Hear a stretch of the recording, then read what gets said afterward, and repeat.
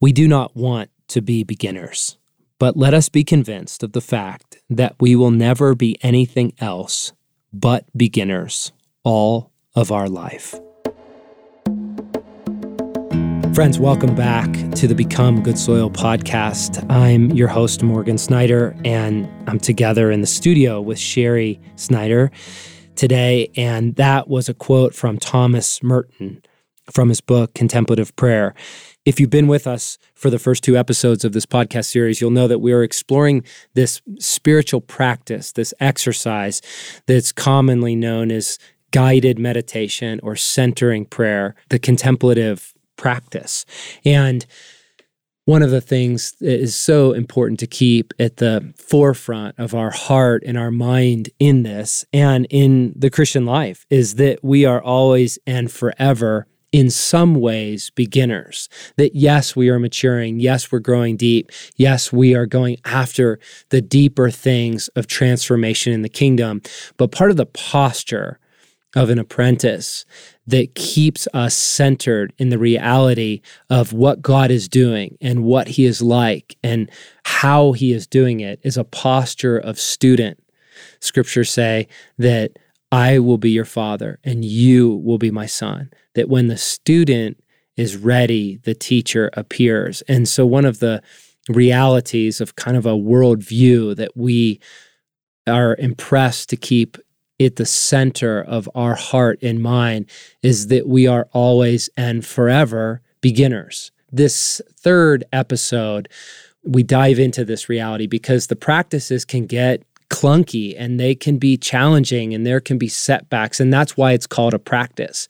But our invitation to you as our friends is to start with kindness, start with a posture of knowing that God is bringing something that's different, that has a different way perhaps of relating to him and with him than we have consistently before. So with that, with a posture of kindness and accessibility, we want to take you into the third episode of a 3-part series for Become Good Soil on contemplative prayer. Sherry, just by way of illustration to keep it really accessible in observing your life in our 17 years together, one area of many that I've seen so much fruit born out of this practice, I would call it the practice of non-evaluation, where in our early years of marriage, often in a social environment, you would come home and spend an extraordinary amount of energy replaying the tape of how that experience was and how that conversation was, right? And I genuinely now, over time, see a pattern of you handling those experiences very differently. And it's not that it's not a temptation or even a struggle at times, but you simply do not have these depths of evaluation. Yes. Where you are your greatest critic. Yes. Can you just kind of speak on that a little bit? Yes. Morgan, I so appreciate your question because it really does, I think, help flesh out the particular fruit for me. So the metaphor I use personally to understand my internal experience of this is that I have within me this problem solver. And if I understand correctly, as it relates to the function of the brain, there's a part of the brain that functions with very fast waves. The fastest ones are the waves, they're the beta waves of the brain, and they represent our problem solver. And I need my problem solver. I need her. I need her to evaluate many, many things. This morning, we had some milk that we had taken camping and I'd left in our cooler for a couple days, and the ice had been melting, and I needed my evaluator to be able to take in the sensory experience of smelling that milk and decide if that milk is worthy of consumption or not. She's essential to me. But when my problem solver becomes overactive and she's constantly scanning the world and almost compulsively evaluating my worthiness of love and breath and life and belonging, someone else's worthiness of love and life and belonging, the quality of someone else's life, and then comparing it to the quality of my life. From my experience, this practice of my problem solver simply isn't fruitful. And my overactive problem solver is really no longer working for me. And what is so gorgeous about practices of contemplation is that it moves us out of those fast waves of the brain, the beta waves, and moves us into some of the deeper, more gorgeous waves of the brain. There's the alpha waves, and then the theta waves, and then finally the delta waves that are the slowest waves. And again, if we use brain imaging techniques, we can see these different waves of the brain adjusting to how we're using our minds. And so when I drop down and use my mind in what we might call a more contemplative way, I'm not trying to solve any problems in reality.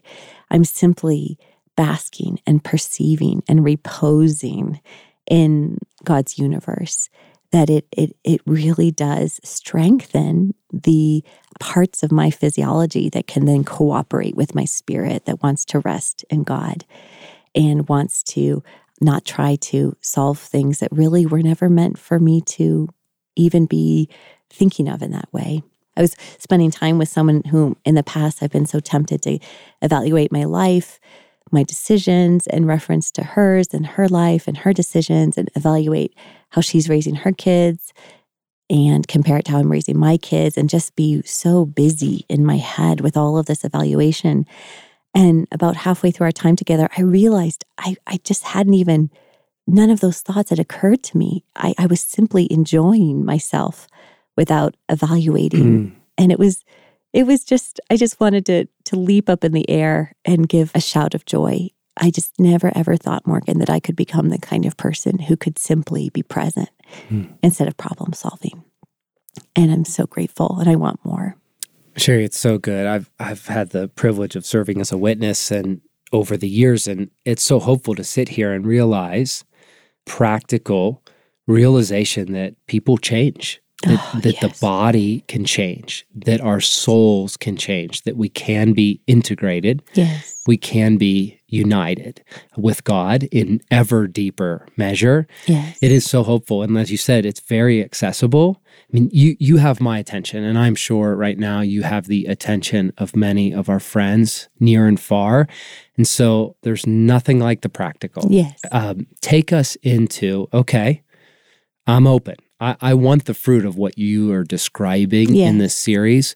So we will get to practicing, but in your personal life, how did you get started? How do you practice? And I just want to say in compassion that our lives are very similar to our friends out there. You know, we live in a Western world, and we are full and even overfull, and busyness and hurry sickness threatens us at every turn. Yes. And so we're not talking about becoming a nun. Right. And we're not talking about some other life or something that happens far away from our daily reality, right? I just want to be honest with that. We're talking about something that is available to everyone that we're speaking with. How do you do it? Well, let me just, for example, yesterday, I found myself just pausing for some time of, for lack of better words, we'll call it meditation or contemplation, contemplative prayer, in my car next to a dumpster because I had 15 minutes and I wanted to pause. So I pulled over and parked, happened to be next to a dumpster, and it just made me smile. So exactly, Morgan. So you're in your minivan in the middle of suburbia, in between errands and children and work and your cell phone and constant texts, and you choose to pull over next to a dumpster and spend 15 minutes practicing. It's beautiful. You're beautiful. It's something like that. I love everything about you. Oh, can I quote you on that? Mm-hmm. Oh my. So Morgan. Well, and this is really beautiful. And I have been so fortunate. I've had so many leaders and teachers who formed me.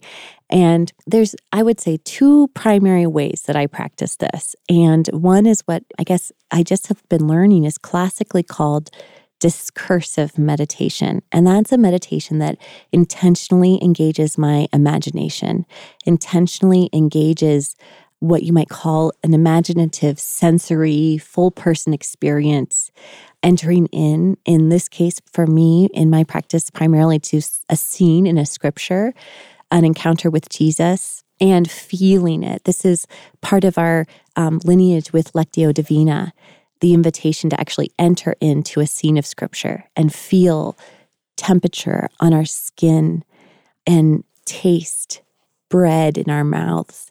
And again, back to the brilliance of the intelligence of God and the provision of God, God's heart to provide for us in a world where our hearts and psyches would be broken, is that, again, if we were to use brain imaging technology, someone who is eating a piece of bread and drinking wine and really pausing to feel and to tune into the textures and the flavors and the nuances and subtleties of that experience, different parts of their brain would light up with activity.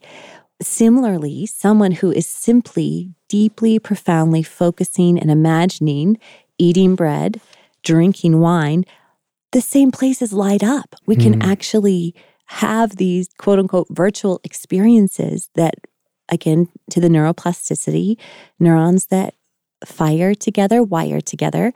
So though maybe it's been years since I've tasted pomegranate, I can imagine tasting pomegranate and feeling the little tiny explosion of the pomegranate seed and the juice in my mouth and the texture of the seed as if I were eating the pomegranate. My brain is firing and therefore wiring around that experience. So here has God made this possible for me, Sherry Snyder, in 2017 to enter into, through my focused imagination, to enter into first century Palestine, first century Jerusalem, and be with Jesus. So that is a way that I would call discursive meditation. That was what I practiced earlier this morning. I was entering into the scene where, in Luke, where a woman comes, and she is a woman, a sinful woman, quote unquote, who comes and anoints Jesus and ends up weeping over him and then kissing his feet, it says. And I was thinking to myself, who knows Jesus's feet? She knows them. She knows the texture of his skin against her lips.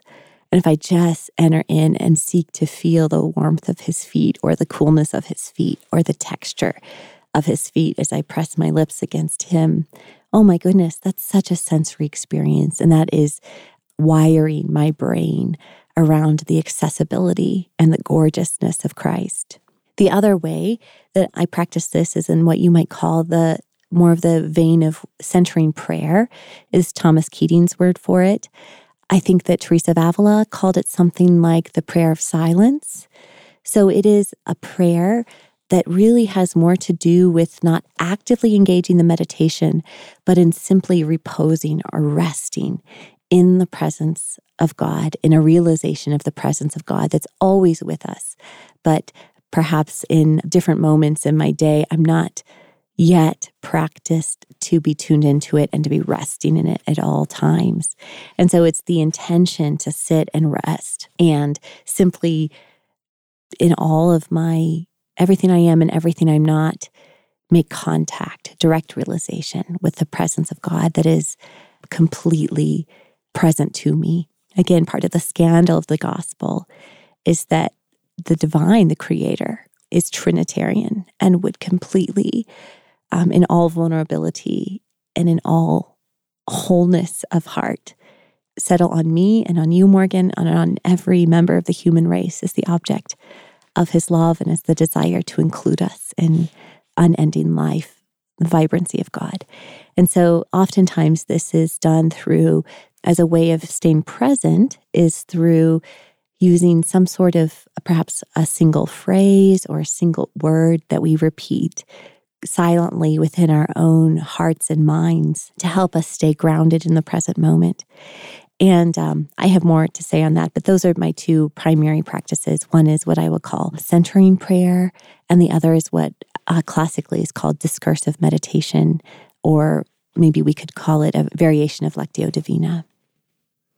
Sherry, as you describe just the practicality of beginning, one of the things I'm aware of in my own practice of this discipline, this activity, is all sorts of things come up, right? You set yourself before God and you start imagining, or you, as you said, you start the centering prayer of just simply being with him. And one of the things I've experienced consistently is oh my goodness, there's an internal world of chaos that surfaces, all kinds of thoughts, from what I'm going to eat for lunch to something I screwed up to what I ought to be doing with my time, or checking our bank statement on the internet. Oh gosh, right? So when I hear you describing it, it sounds hopeful, but also unattainable if I'm not honest with how messy it is. So what comes up and how might we deal with that? Yes. I just love it, Morgan. Oh, I can so relate. One of our teachers, Thomas Keating, really encouraged us not to evaluate each session of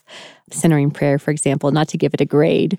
Because, oh my goodness, sometimes I sit down, like you said, for this practice. And I mean, seriously, all I want to do is work on my budget, balance this, balance that. Oh my gosh, I should go and check this email about this curriculum day at the school. It's just wildness. And Morgan, this is where I just think it's like this divine setup in even the simple act of contemplative prayer for the exercise of compassion. In Psalm 103, it says, He remembers our frame. He knows that we are made of dust, and He has compassion on us as a father would have compassion on his children. Ironically, that word compassion in the Hebrew is extremely visceral. It's related to the word for womb, the tender cherishing of the womb of a mother, a very visceral language. And so to practice compassion on ourselves, non-judgment, non-evaluation, attaching no relative value to whether our minds are quiet or whether our minds are racing, is part of the subtlety of the practice. We actually end up growing our compassion muscle right along with quieting our nervous systems. It's just gorgeous.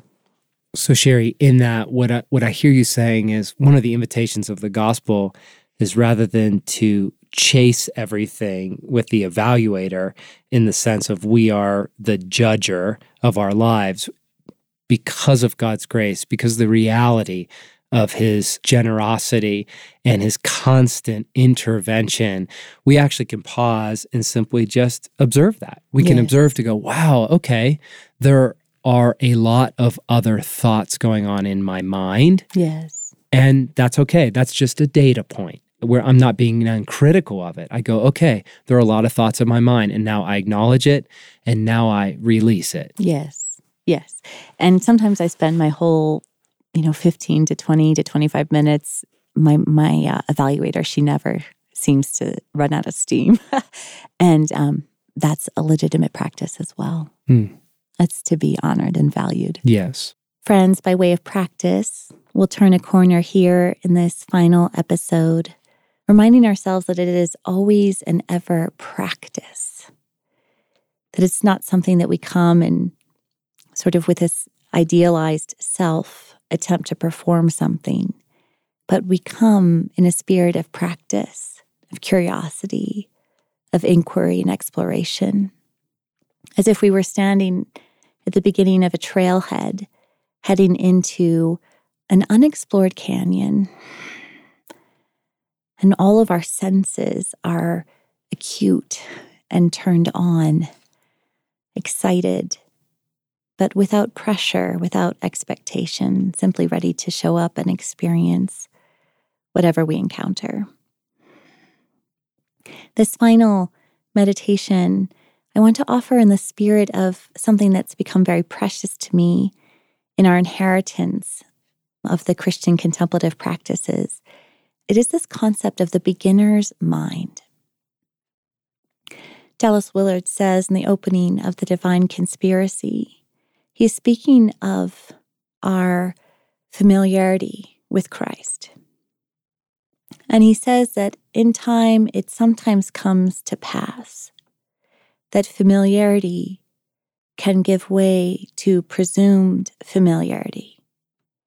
That presumed familiarity can then give way to unfamiliarity. And these now, in my words, that unfamiliarity can give way to boredom, obscurity, or even contempt. And that within the kingdom, there is this tremendous antidote for the slippery slope of familiarity giving way to presumed familiarity, giving way to unfamiliarity. I see this in my own marriage, when I presume that I know Morgan, when I relate to him as a static being, when I objectify him into these categories that are static and stiff. I lose the power and intrigue and endlessly curious experience of being in dynamic relationship with him. I lose out on the moment-to-moment subjective realization of connecting with him. Is it perhaps that this was part of Jesus's warning throughout the Gospels when he says things that are so sometimes strange and startling, as if to wake us up, perhaps in case any presumed familiarity were encroaching upon our moment-to-moment contact with the living God? The contemplatives call this antidote the beginner's mind, that we approach contemplation as if for the first time, again and again and again, lest it become something rote, boring, disinteresting, and obscure. We come with a beginner's mind. 3 times in the New Testament, we hear the gospel writers recording Jesus describing that it is those who will receive the kingdom like a little child, who will be able to enter into its substance. I see that the contemplative practice is one of the ways of being transformed, coming to the kingdom, divesting myself of that which I have presumed to know, that I might become like a little child, unlearning where I have learned the Trinity wrong, where I have learned reality wrong, and learning as if for the first time, God in Christ all over again. So for this practice, we will practice the joy of coming into the unconditional love of God from a practice of childlike trust and awareness, cherishing the safeguard of a beginner's mind that will protect us from presumed familiarity, leading to unfamiliarity, leading to boredom, disinterest, obscurity, or contempt. So friends, I invite you to just find a place that would feel good and conducive for you for just the set-aside time of contemplation and meditation. Once again, connecting with the breath, observing that inhale as if it were the first conscious breath you had ever taken, as if it were something completely novel to have lungs that breathe. On the inhale, feeling the ribs expand on the front side of the body, feeling the chest wall crest with breath. Reaching the tippy top of your breath, and then as if like a child cresting the top of a hill, find the back side of the breath as if you were coasting down a hill on your bicycle, unfettered and free. On the next inhale, allow the breath to rise again, as with an energy all its own, as with an exuberance, as if glad to be alive in God's universe, perhaps with a gladness unfamiliar to you in your conscious mind, but with some deep knowing of the goodness of God beyond what you might know by word or concept. Allowing the glad breath to fill, exhaling, letting the breath to ebb away, assured that there will be more. There will always be more food for you, always more filling for you. With childlike trust, take the next inhale. Perhaps in the eye of your heart, you call to mind the very face of your brother Jesus, and you see him beckoning to you. Observe the age of Jesus in this encounter. What is his age as he calls to you? And then observe your own age. What age? Perhaps it is the age of some timeless, childlike place in you that is responding to the beckoning of your brother Jesus. Allow that part of you to show up with gladness and with trust. Perhaps you imagine your brother Jesus beckoning you. He's beckoning you. He's beckoning you. And you see and observe the joy and gladness and holy mischief on his face, as if there is some great goodness of which he is assured. And you find in your own face a response deeper than words, deeper than consciousness of gladness to be beckoned. Observe how you respond to Jesus. And then imagine it was irresistible, his beckoning, that the joy and energy of his countenance, of his being, was irresistible to you. And you found yourself responding with childlike trust that there was a goodness for you, an inclusion for you in the life of God.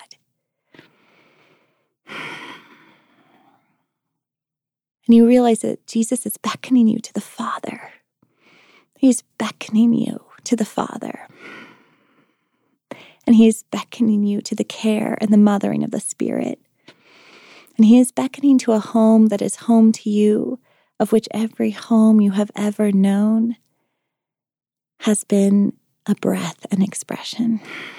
And you find yourself accompanying Jesus into the very heart of the triune God, where there is place and space reserved for you. And friends, imagine that you were able to come with every question you have, with every need of your heart, with every question, am I loved? Do I have secure belonging? Is my past enough to secure the present and future of which I dream?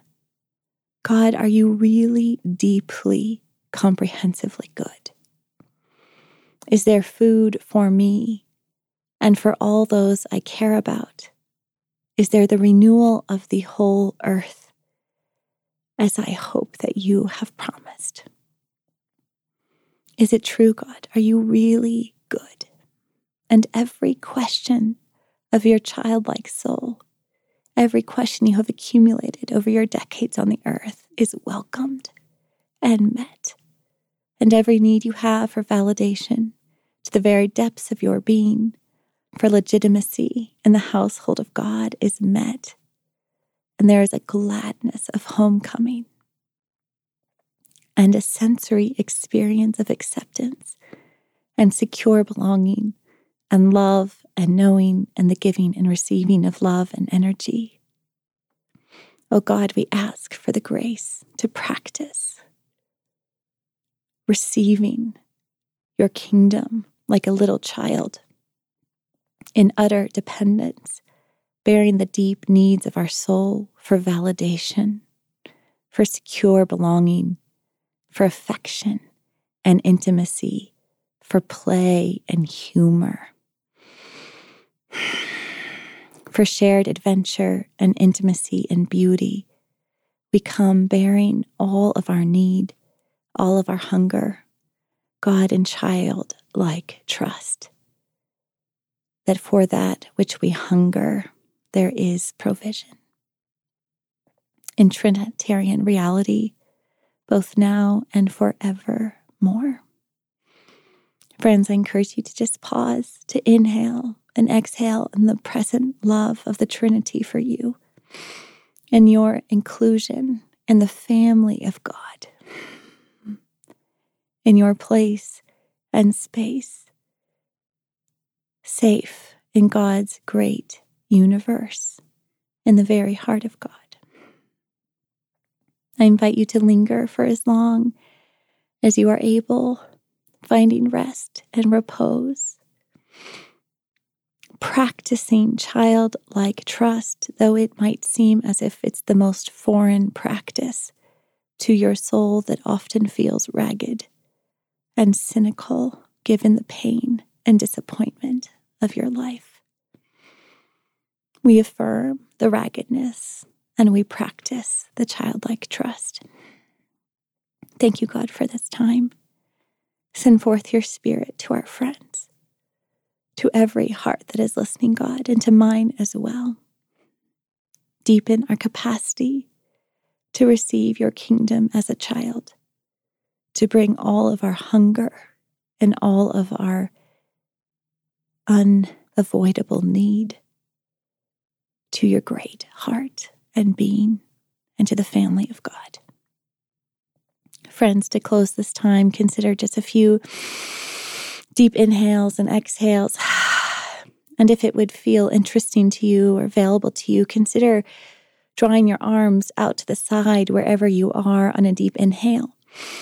And then on an exhale, on behalf of the God who loves you and the incarnate one who pursues you, consider wrapping your arms around yourself, clasping opposite shoulder each one of your hands and closing this time in a hug, settling the nervous system as we exhale and just squeeze.